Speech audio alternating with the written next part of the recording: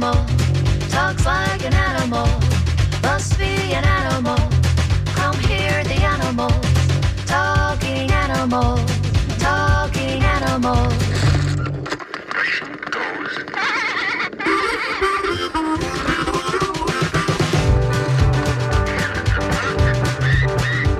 It walks like an animal, talks like an animal, must be an animal. Come hear the animals, talking animals, talking animals.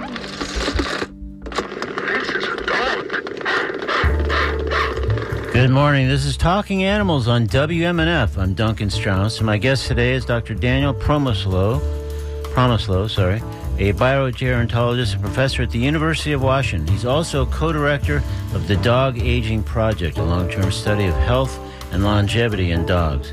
The design of the project reflects considerable ambition, with Promislow and his fellow researchers aiming to closely follow the participating dogs, spanning their entire lives, tracking extensive information about the canines.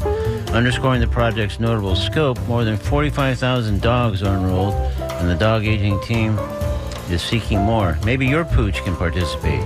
The researchers hope this wealth of info will help break out biological and environmental elements that kept some of the dogs healthy as seniors and reveal details about aging that can make it possible for dogs and humans to live longer, healthier lives. As significant as the Dog Aging Project is, the study appears to be approaching a pivotal moment and that the grant money funding this research may run out in June. So Promislow and his colleagues have created a nonprofit, the Dog Aging Institute, as a means to generate funds to continue their research. We hope to discuss all this, well, or most of it anyway, when I speak with Dr. Promislow in just a moment here on Talking Animals on WMNF. Meanwhile, coming up later in today's program, I'll speak with Kate McFall, Florida State Director of the Humane Society of the United States, about Humane Lobby Day happening January 29th in Tallahassee. This represents a significant opportunity to speak with lawmakers about important legislation that will protect animals in Florida or otherwise enhance their welfare. You don't have to be a polished lobbyist to participate. In fact, no lobbying experience is required at all. Today is the last day to register. We'll get the details about Humane Lobby Day when Kate McFall joins us a bit later in the show. Right now, though, let's talk dogs, studying dogs, so that they, and maybe we, might live longer, happier, better lives with Dr. Promislow. With a reminder that I invite you to join the conversation by calling 813-239-9663, emailing DJ at WMNF.org, or texting 813-433-0885. Let's welcome Dr. Daniel Promislow to Talking Animals on WMNF. Good morning, Dr. Promislow. Hi, thank you for the invitation. I'm really happy to be here. So happy you're joining us. Thank you so much. So, much like the scope of the Dog Aging Project itself, the conversation I hope to have about the project may be kind of on the sprawling side. Still, I think we're all kind of obligated in some ways to start at the beginning. So tell me about the genesis of the Dog Aging Project. Sure. Well, like a lot of really exciting science, it got started by being inspired by someone else's work. So a paper came out in Science. It's the premier science journal in the country, from Elaine Ostrander's group on the genetics of size in dogs. You couldn't miss it. The cover had a picture of a Great Dane and a Chihuahua walking side by side.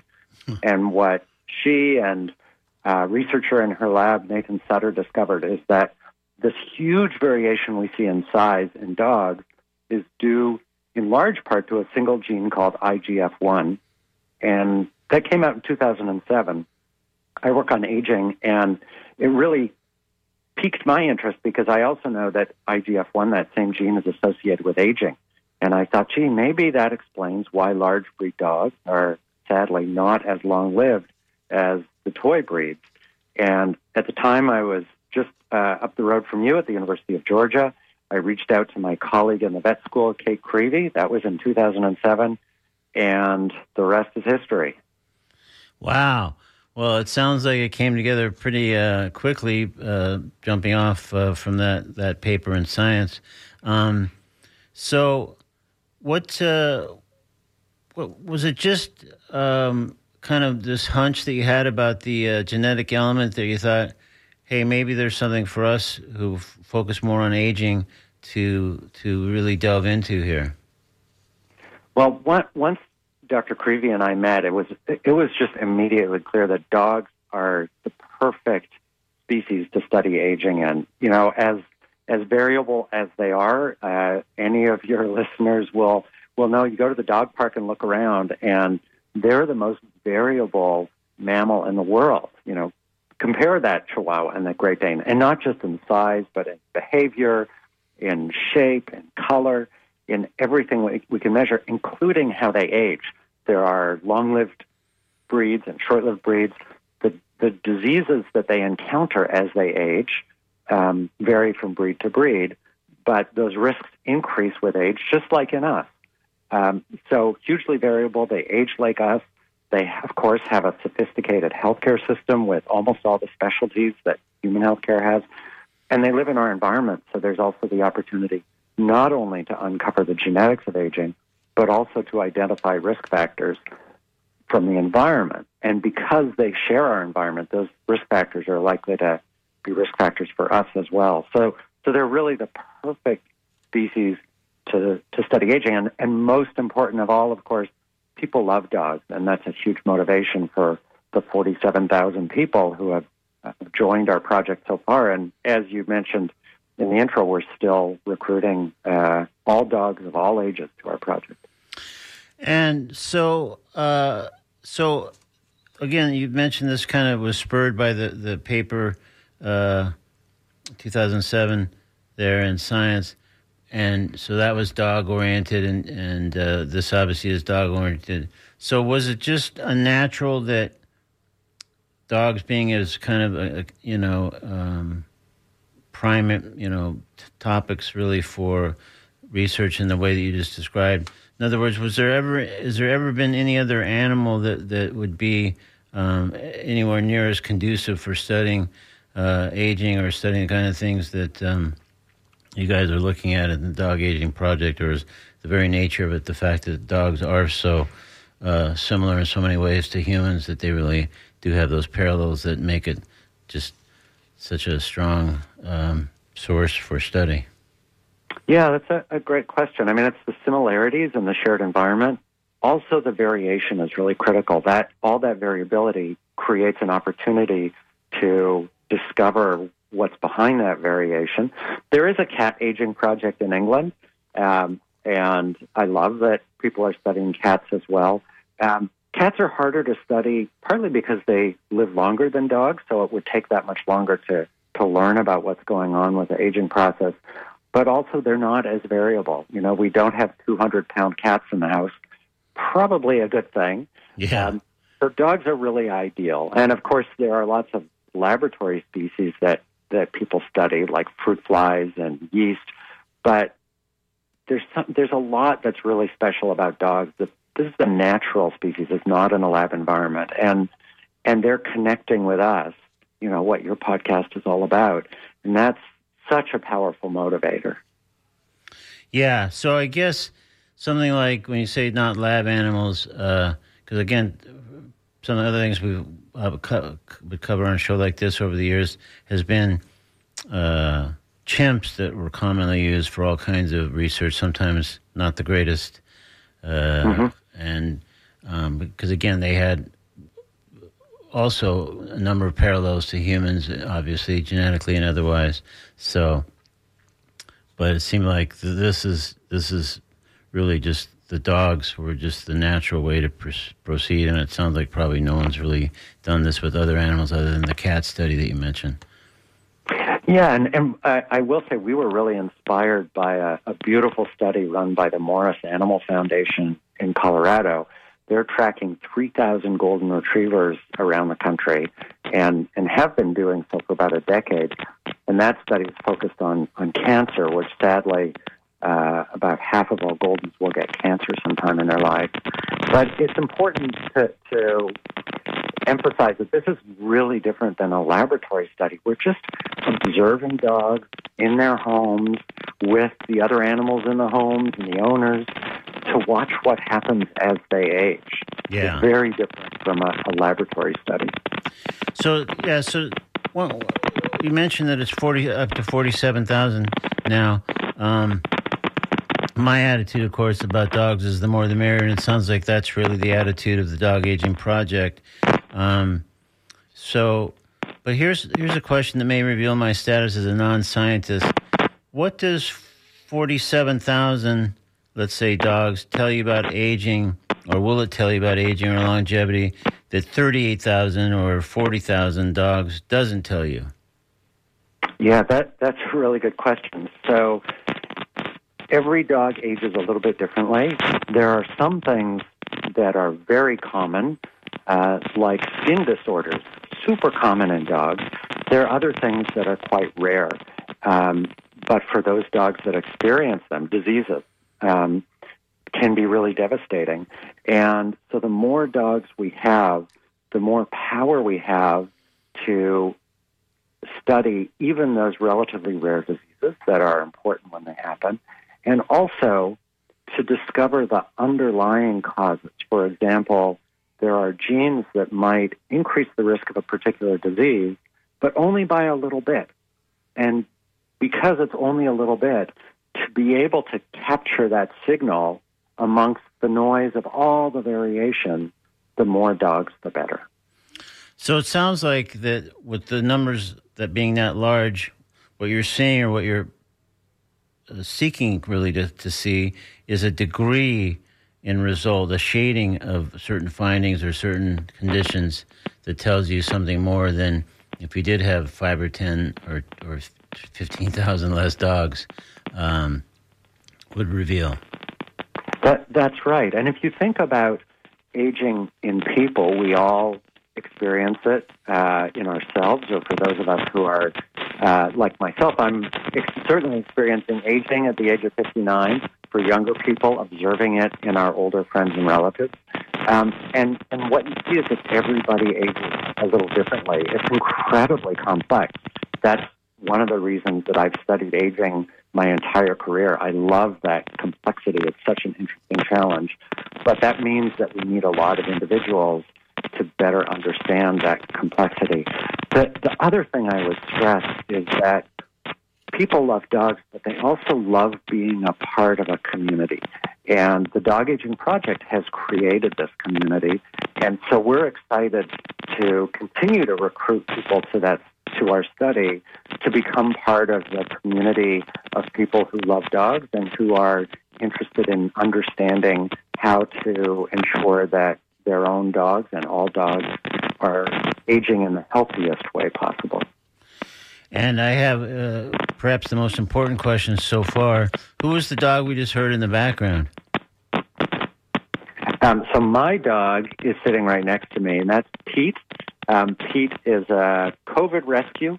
So we got him 3 years ago. He's a mix of a curly coat retriever and a beagle. Oh, wow. Sounds great. All right. Well, we hope that we're quite happy to hear from Pete throughout the show. So if he's got any comments, observations to make, we certainly welcome those on a show called Talking Animals.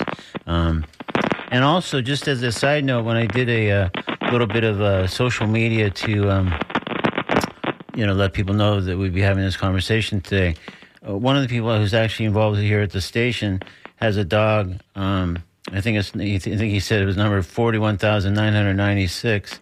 That's actually in the Dog Aging Project. So we have more of a direct connection than I would have thought. So I'm delighted to hear that. Yeah. So I want to get into some more details about the project, mechanics and stuff. But this just makes me wonder, like, for people that are hearing about this and hearing the great number and how you're still seeking more, how would someone get involved? Is it by geography, or what is the criteria to enroll a dog in the study? All you need to, the only criteria is that you have a dog in the U.S. So right now, we're limited to the U.S. We hope to expand internationally. And we welcome puppies all the way up to the oldest old dogs, large, small, all mixed breed, purebred. All you need to do is go to our website, which is dogagingproject.org. It's all one word, dogagingproject.org. And there you can nominate your dog, and you fill out a survey telling us the story of your dog's life, its health, its environment, its behavior. And once you complete that survey, it takes an hour or two, you are a member of the Dog Aging Project PAC. Okay, so it sounds more automatic, because when you said nominate, I thought it sounds like maybe there's a process by which certain dogs, for one reason or other, might not be, invited in. No, everybody's welcome. Once you sign up, we'll send you a link, and you create a password-protected link so that all your own personal information is always kept private forever. We won't release that. We do share all of our data with the scientific community around the world so that all scientists can analyze that data and learn the lessons that our dogs have to teach us. And then once a new person has their dog enrolled, what are the ongoing obligations as part of being a participant in the Dog Aging Project?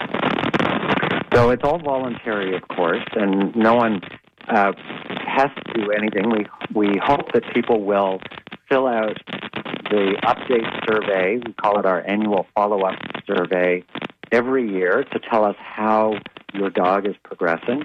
And then we also, in the interim, will send you other surveys to share other information about your dog. We might send you videos to teach you how to play games with your dog that will allow you to test things like its memory, and then you can tell us how your dog is doing in terms of its memory or its body condition. So various different things that we provide to enable participants to tell us more about their dogs. And then, importantly, what we learn, we share with the participants. And I will say that some of the participants will also be sent some kits, for example, to do cheek swabs so that we can do genome sequencing for the dogs. We don't do that for all dogs simply because we don't have enough funding for everybody, but so far we've done it for about 7,000 of our dogs. Wow. That's great. So it sounds like it's pretty, there's some ongoing requests, but even those are not required once they're in. It's just ways that you're seeking additional information about at least some of the dogs, because they're sometimes not practical to seek that scope of information about all the dogs that are enrolled. That's right. And, of course, the more information, the better. And someday we certainly hope to have enough funding so that we can get the gene sequences, for example, from every dog. And like we were discussing earlier, the more genomes that we have sequenced, and this is just like the genome sequencing that people do through companies that do human genome sequencing to teach us about behavior and health. The more dogs we can sequence, the more we can learn. Yeah. Well, now let folks know this is Talking Animals on WMNF. I'm Duncan Strauss. If you just tuned in, my guest is Dr. Daniel Promislo, professor at the University of Washington and co-director of the Dog Aging Project, a long-term study of health and longevity in dogs. The project reflects distinctive scope, including that there are more than 47,000 dogs now enrolled. If you have a question for Dr. Promislo or would like to offer a comment, please call 813-239-9663. Email dj@wmnf.org or text 813-433-0885. So, Dr. Promislo, if I'm not mistaken, actually, I'm not exactly sure. Was it 2018 or 2019 when the project was launched? So our funding from NIH came in 2018, and it took us a couple of years to build the infrastructure to do all of this. We estimated it would take a few months, and we were off by about a factor of 10, partly because what we've done is built this very large, complex infrastructure, and also we hadn't accounted for a global pandemic showing up. That created a challenge. Yeah. We enrolled our first dogs in 2020. I see. So here we are just about 3 years later, and we're at almost 50,000. Pretty awesome. Yeah. And so once you got all that set up and enrolled the first dog, but even before that, what were some of the results that you expected the study to produce? So our hope was that we would, first of all, just understand what normal aging looks like in a dog. If you think about human medicine, we have all these specialties, right? We've got cardiology and oncology and orthopedics and pediatrics. And, of course, we have geriatrics. So geriatricians specialize in understanding what normal aging looks like in humans and how to help people age as gracefully as possible. In veterinary medicine, we don't have geriatrics. And so our first goal is really to understand what does normal aging look like in a dog so that, for example, when a particular breed, especially an uncommon breed, comes into the veterinary clinic, the veterinarian has a sense of how that dog is doing. The second thing, then, is to understand what are the biological factors and the environmental factors that influence that path that each dog is on, that influences how well they are doing as they age. And ultimately, once we identify those factors, can we somehow help every dog follow the best possible path as it's aging? So those are really the three broad goals of the project. Yeah. And so with the things that you send out to the folks that you mentioned before whose dogs are enrolled, are there regular sort of intervals for information, developments, initial findings to be revealed by the Dog Aging Project? Sure. So the information that we collect from the participants includes a yearly survey that allows us to follow what's happening as dogs age.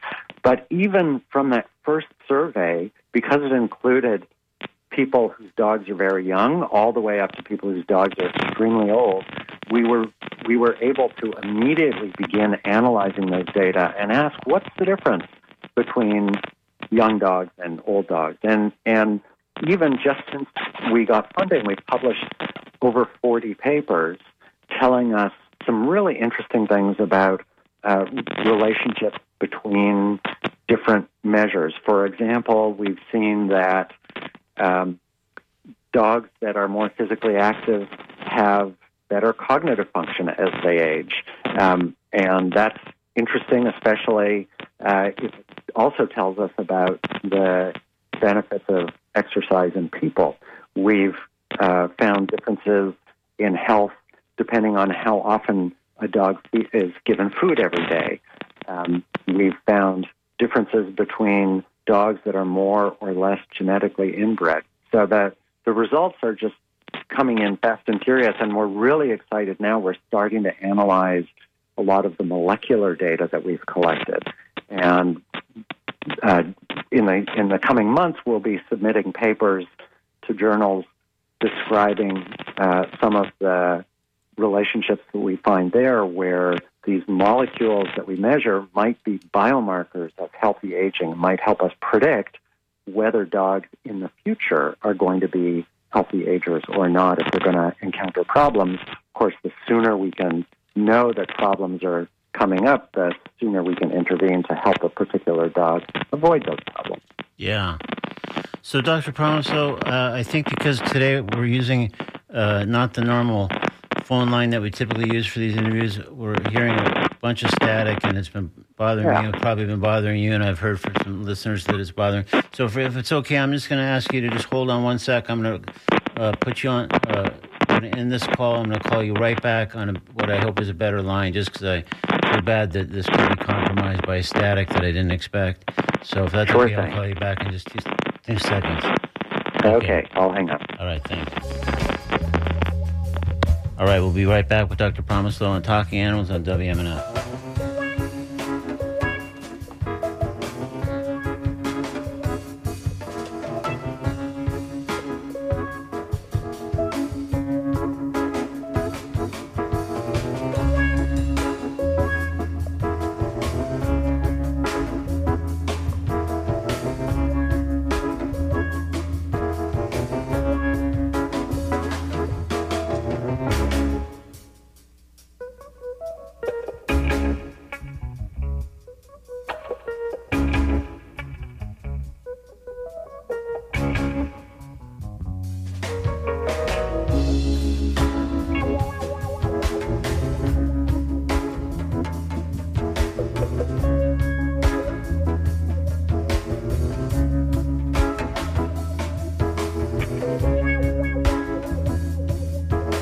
All right, Dr. Promislow?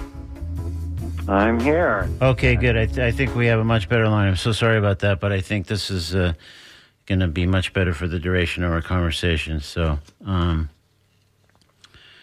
of the things I was going to ask, and after you kind of, cited some of those things, was I know there's a dog was a predecessor to Pete named Frisbee, and I was wondering to what extent that dog was kind of an influential figure in some of the thinking that maybe shaped how you approached the initial thoughts or premises or whatever for the dog aging project.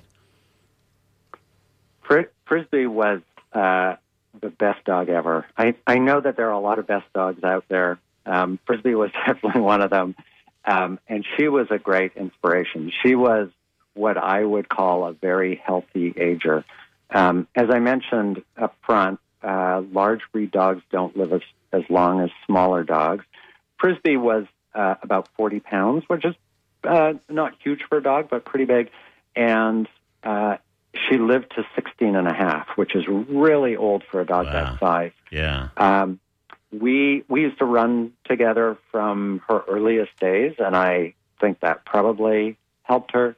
And she had a great attitude, which I think is something that, we can learn from dogs, that we know that having a positive attitude is associated with healthy aging in people. And then as she got older, she started running into trouble with some health challenges. In particular, she really struggled with osteoarthritis, which is really common in dogs. And it's one of the most common things that happens as dogs age.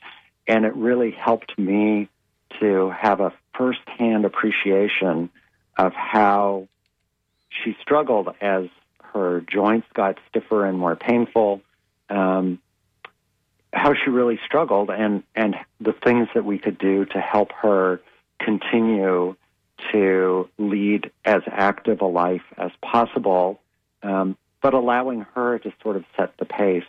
So she really was an inspiration right from the start for how I think about aging in dogs. Yeah. And I'd be curious, to what extent are your fellow researchers, are they all sort of dog people, that is, living with one or more dogs? Oh, we have lots of cat people on our team as well. We welcome everybody.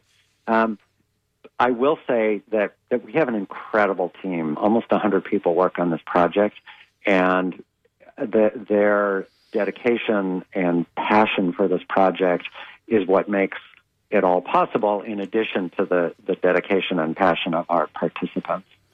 Yeah, when you say 100 people, I was going to ask about that, because when I was looking around on the website and just trying to prepare a little bit for our conversation, when I started clicking on the team, I thought, okay, quite a few names and photos have loaded in. And then I kept clicking and more, and I thought, wow, this is a gigantic number of folks that are involved. So I guess I didn't hit 100, but it doesn't surprise me. So I guess that's just what's required, given the number of dogs and the number of information that are coming in about those dogs at any given point. Exactly. I mean, partly due to the challenge that we set ourselves of creating a pipeline to collect so much data from tens of thousands of people all around the country, and to make sure that we have not only the data pipeline to collect that data and provide it then back to the scientific community, but also the communication pipeline, so that our participants feel like they are a part of our team, that they can reach out to us anytime, and we will reach right back to them and help them with whatever needs they have. And so that's one thing. The other is that aging is something that connects everything. And that's true not just within science, but we can think about aging and history or art or anything. But within science, aging connects everything. So we have so many different kinds of scientific questions we're asking, from the environment to the basic geriatrics of aging in dogs, to the molecular biology, to the genetics. And so we have a big logistical team to support the data and the communications, and then we have a big scientific team to help us ask all the questions we want to ask. And then on top of that, we welcome other scientists from outside our project because there is more than we could work on in a whole lifetime of the researchers on the team. So that big team is really due to the opportunities that we've created with the logistics and the scientific opportunities of a study like this, of this size. All right, I'm going to come back to that in a sec, but I want to, we have a caller here to get involved in the conversation as well. Hi, you're on Talking Animals with Dr. Daniel Promislaw. Hello? Hello, go ahead, it's you, please. Yeah, I was just curious. I came in the middle of what you were speaking with the doctor there. Is he accepting new dogs for the study, and how would we go about enrolling? Yeah, we did cover that. The short answer is yes, they are continuing to accept new dogs to be enrolled, and you can find out all about that and pursue that by going to dogagingproject.org. That's the website. Okay. And you just fill out the information and they take it from there. Thanks. Sorry about repeating. Thanks. Oh, no problem. Thanks for your call. All right, so Dr. Promislow, so at the risk of hitting kind of I'll just say we are always happy to take new participants. And I guess it would just be endless, right? There would never be like, well, now we're starting to get to be too many here. We're 47, but if we get 53, or I mean, is there any number where you start to think, or is it all for the reason we talked about more with some of the shading and nuances that might happen from dog to dog, all to the good to have more just keep enrolling? The more, the better. And now that we have our logistical pipeline up and running so smoothly, we are set up to take tens of thousands more. We would love that. The more we can enroll, the more we can learn. There's really no limit. And my hope is that this, like some of the human studies that have been running for decades, like the Framingham Heart Study started 75 years ago and is enrolling the third and fourth generation, we can also enroll the next generation of dogs. There's always more to learn. Yeah. So one thing about sort of the basic premise of like dogs living longer and seeing how they can live longer and better, and so how that might run a parallel to people. You probably saw this or heard about this, given the work that you do. But at the Emmys about a week ago, the creator of the show Beef, which won multiple Emmys, at the end of his last acceptance speech said, "Lastly, everything I do is for my 3 dogs. The Federal Drug Administration, if you please fast-track that canine anti-aging pill, that would be so lovely." So I don't know how glib he was being about the pill, but I just felt like it's just yet another example of how universally dog people feel like, I would just like to have more time. Sure, yeah. And in fact, that's something that we are working on. I saw that clip, and he was referring to, I think he was referring to a company that recently put out a press release. The company is called Loyal, and it's run by our friend and colleague Celine Haliwa. They're testing the ability of a drug to increase healthy lifespan in dogs. On our team, about 1% of our dogs are enrolled in a clinical trial testing the ability of a different drug to increase lifespan and heart function and cognition in dogs. So that's something that many people are interested in. I will say that our first priority, of course, is safety. We have a team of ethicists. We have an animal welfare advisory board and a data safety monitoring board through the NIH. So safety first, but we're certainly interested in asking whether there are ways to help dogs live a healthier lifespan through drug interventions. Yeah. Well, that's great that there's things, clinical trials in the works, and it sounds like it will be important steps in the directions of finding out how those things work, and just, again, Dog people, like I say, always are looking for a little more time, as long as the dog is, healthy and not having any struggles. That's right. One thing I would add is we do these sorts of clinical trials, and of course there are countless clinical trials for disease in humans as well. We do these studies to determine if a drug might work. Many people have reached out and asked how they can get the drug. We don't yet know if the drug will increase healthy longevity in dogs. That's why we do the studies. Yeah. But we certainly hope to know in a few years what the answer is. Right. Okay, so everybody's just got to kind of hang tight, be patient, see what the trials show. Yeah, there are certainly things that people can do to ensure that their dogs live the best healthy, long life possible. Like, for example, making sure they have a healthy weight and making sure they exercise, good dental care, the sorts of things that any veterinarian will advise Sure. a client with a dog patient. So, For sure. Certainly things you can already do. Yeah, absolutely. So, kind of at the risk of hitting a bit of a sore subject, so you get this thing up and running, and it's officially, sounds like, rolling in 2020 with some prelude in the funding in 2018, et cetera.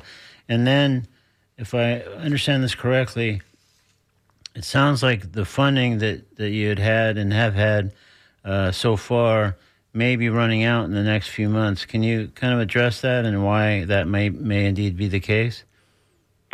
Sure. So the way that the National Institutes of Health work, and I'll be brief about this for listeners who aren't familiar with this, scientists write grants to the National Institutes of Health, or NIH, and if they're funded, they're typically for 5 years, and then they will write renewal when they're getting close to the end of those 5 years and try and renew for another 5 years. So that's a challenge for a study like this, a long-term longitudinal study. Happily, dogs live for a lot longer than 5 years usually, but that means that to really follow aging in dogs, we need longer-term funding. So we got our first 5 years of funding, and then we put in our renewal last year, and unfortunately it didn't get funded. That means not that it's the end of the funding forever, but it does mean that we need to go back and put in another proposal, which we're going to do in May. But we're facing about a year of no funding from NIH, and that's absolutely critical to everything that we do. The great majority of our funding comes from NIH. And so, I will say what we've created is more complex than most studies that anyone has ever created. And to do it successfully in the midst of a pandemic was a massive challenge, and we did it thanks to our amazing team. But it also means that, we are not as far along as we might have been if there hadn't been a pandemic, although we've been incredibly productive. Just since we got funded, we've published 40 papers, which is outstanding amount of productivity.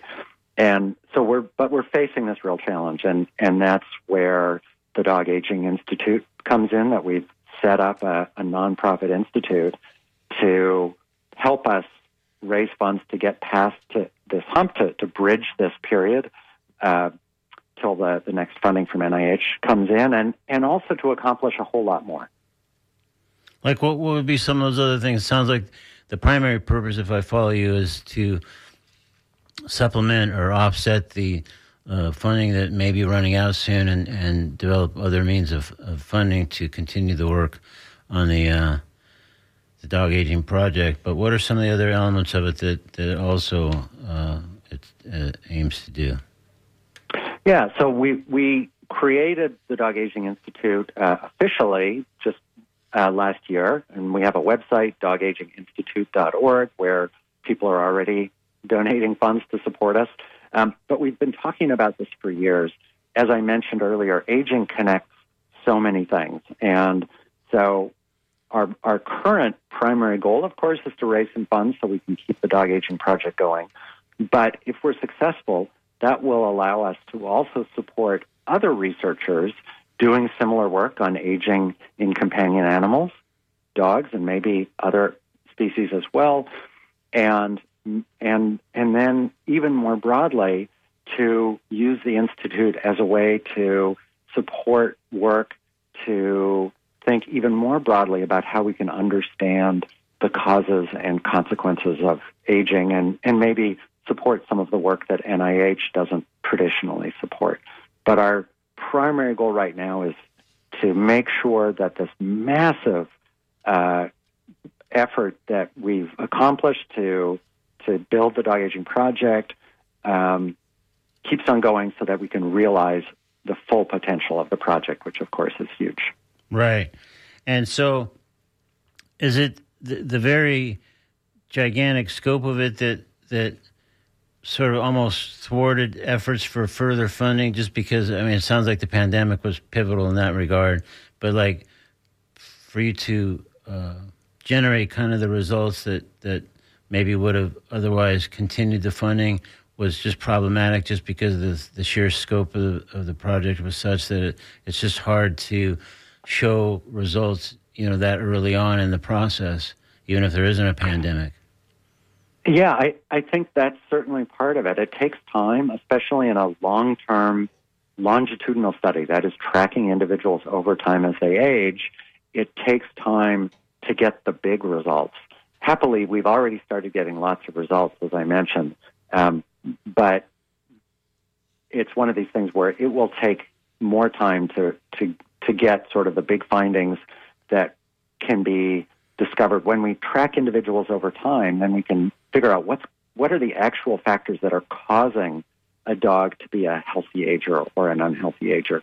Answering that question takes time. And of course, that we accomplished as much as we did in the midst of a pandemic tells me that now there's just no limits to how much we can accomplish.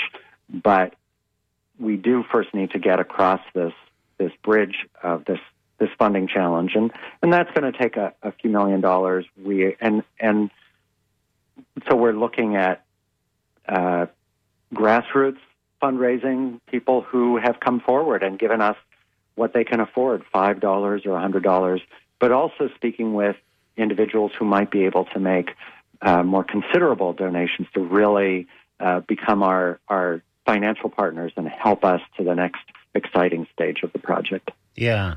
Well, we're sort of nearing the end of our time, Dr. Promislow, but amongst those early results, it sounds like, you've published 40 some odd papers, which sounds like pretty productive and pretty prolific given that it's early on in the going, and again, you had the barrier of the pandemic.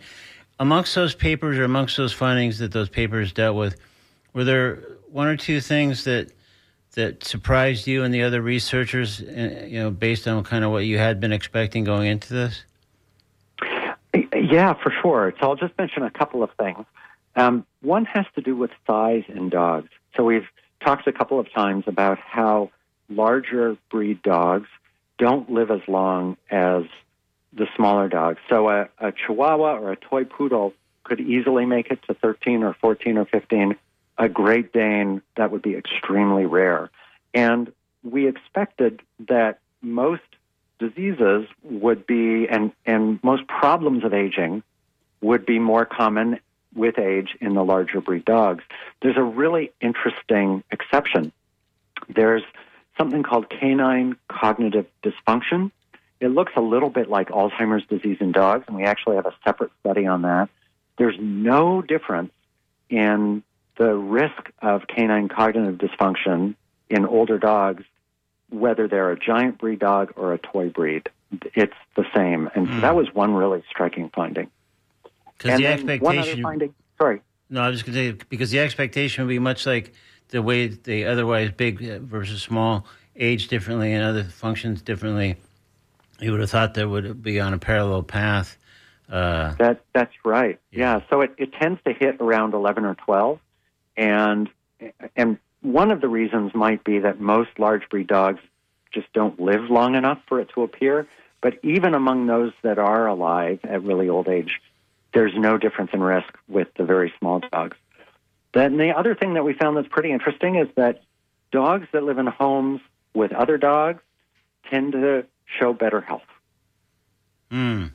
So just like people, social interactions in dogs looks to be a good thing to be a healthy ager.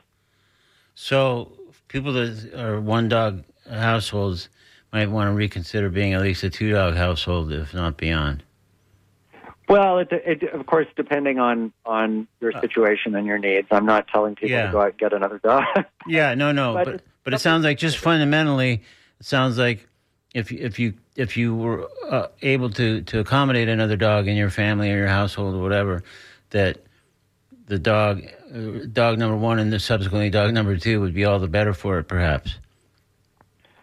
Could be, and certainly at those times when we've had two dogs in our house, my sense is that the younger dog has helped encourage the older dog to remain more active and playful, and that's got to be a good thing, right? Yeah. Interesting. That's great. All right, well, Dr. Promislow, we're sort of reached the end of our time, but we've been speaking with Dr. Daniel Promislow. It's the Dog Aging Project. The website for that is dogagingproject.org, and the Dog Aging Institute, where they can accept donations of various kinds, various sizes, to keep their funding going, is dogaginginstitute.org. So, Dr. Promislow, thank you again. Sorry for the little temporary glitch there with the static, but I'm glad we fixed that up, and it was really fascinating speaking with you. And we'll track your project and come back and kind of maybe do an update somewhere down the road. Thanks so much for your interest. It's really been a pleasure. And let me just say also, if any of your listeners have questions, you can go to the dogagingproject.org website, and there's a link there where you can send us questions, and we will be happy to answer them. That's great. All right. Well, thank you again. Thanks a lot for your interest. Good talking to you. Likewise. Bye-bye.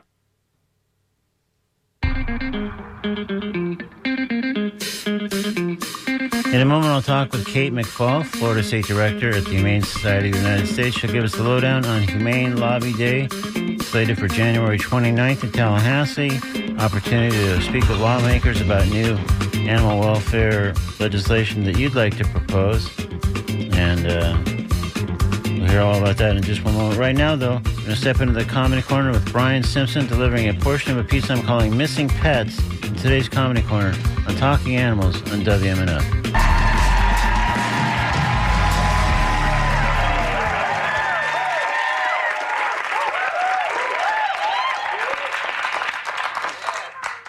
Yeah. I don't help people when their pets go missing.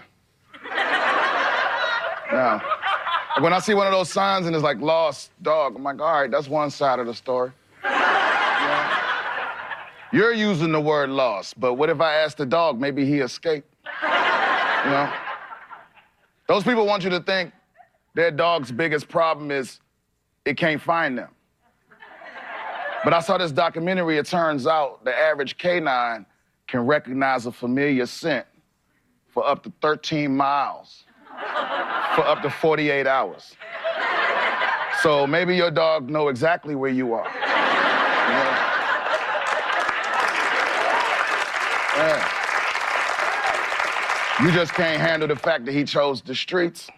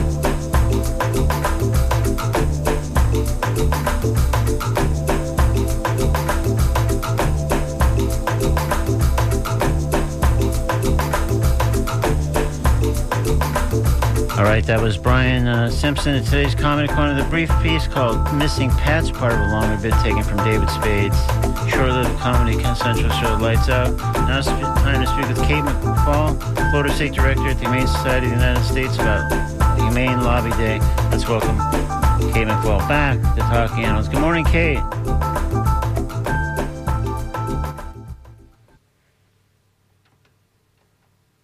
Good morning, Kate. Sorry. Hi, good morning. Hey, thanks for joining us again on Talking Animals.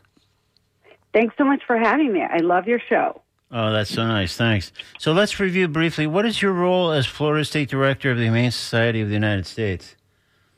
So I work on animal protection issues throughout the state of Florida for the Humane Society of the United States, and that means wildlife protection and companion animals, working with our wonderful shelters here in Florida, a whole host of things, and lots of great advocates throughout the state, of course. Okay, cool. So now on to Humane Lobby Day. What is it and how does it work?